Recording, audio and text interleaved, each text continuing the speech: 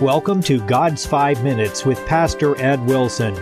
Reach him at gods5minutes@gmail.com. Now, here's Ed Wilson with God's 5 Minutes. Hello, friends. The first 4 verses of the 40th Psalm read, I waited patiently for the Lord, and he inclined unto me and heard my cry. He brought me up also out of an horrible pit, out of the miry clay, and set my feet upon a rock, and established my goings. And he hath put a new song in my mouth, even praise unto our God. Many shall see it, and fear, and shall trust in the Lord. Blessed is that man that maketh the Lord his trust. The inspired language of this beautiful paean have been echoed so joyously and gratefully through the ages on the rapturous lips of those who have found in it their own lives, for it is a vivid description of the experience of full salvation. The thoughts can be applied in one sense to Jesus, for he fulfilled their meaning in waiting through his earthly journey, right up to and including the agony of the cross, which experience wrung from his lips the dreadful cry, my God, why hast thou forsaken me?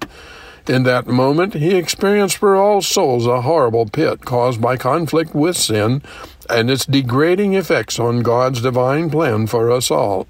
Yet that terrible moment was not the end of his earthly ministry, for he rose from the dead, thus planting his feet on the rock of eternal truth and securing its blessings to us all, with a course until the end of time so secure it could be prophesied by John the Revelator until time shall end and change becomes impossible. But the message in the ancient song applies quite as forcefully to us, those who have found the redemption purchased for our needy souls by our splendid Big Brother, who left his heavenly home to help our sinful condition.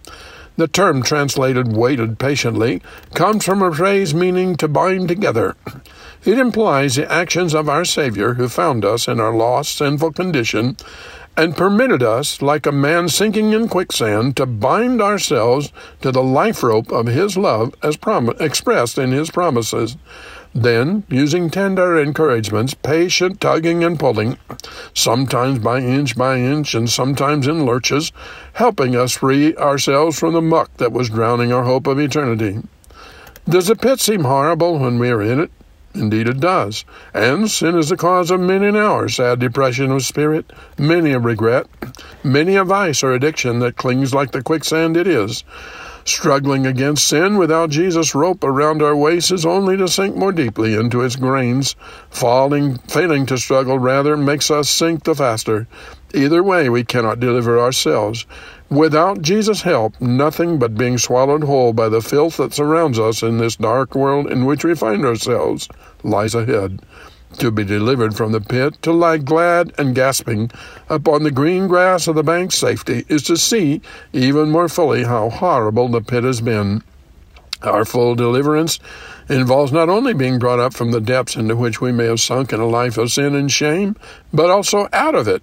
Well has the poet sung of that experience, from in sin and his follies I knew I must part. If Jesus were ever to reign in my heart, so turning from evil, I hasten to start. I'll never go back. I'll never go back. I'll never go back to the world and its ways, its pride and its fashions, nor seek for its praise. I'll give to my Savior my strength and my days. I'll never go back again. Thank God we don't have to. He who brought us out has also made the solid rock of himself, his word, his promises, available to sustain us in all life brings. A person who has been in an awful auto accident may have nightmares about the squeal of tires, the smashing tear of metal, the wail of ambulance sirens. He or she may be afraid to get in a vehicle for a while after such a trauma.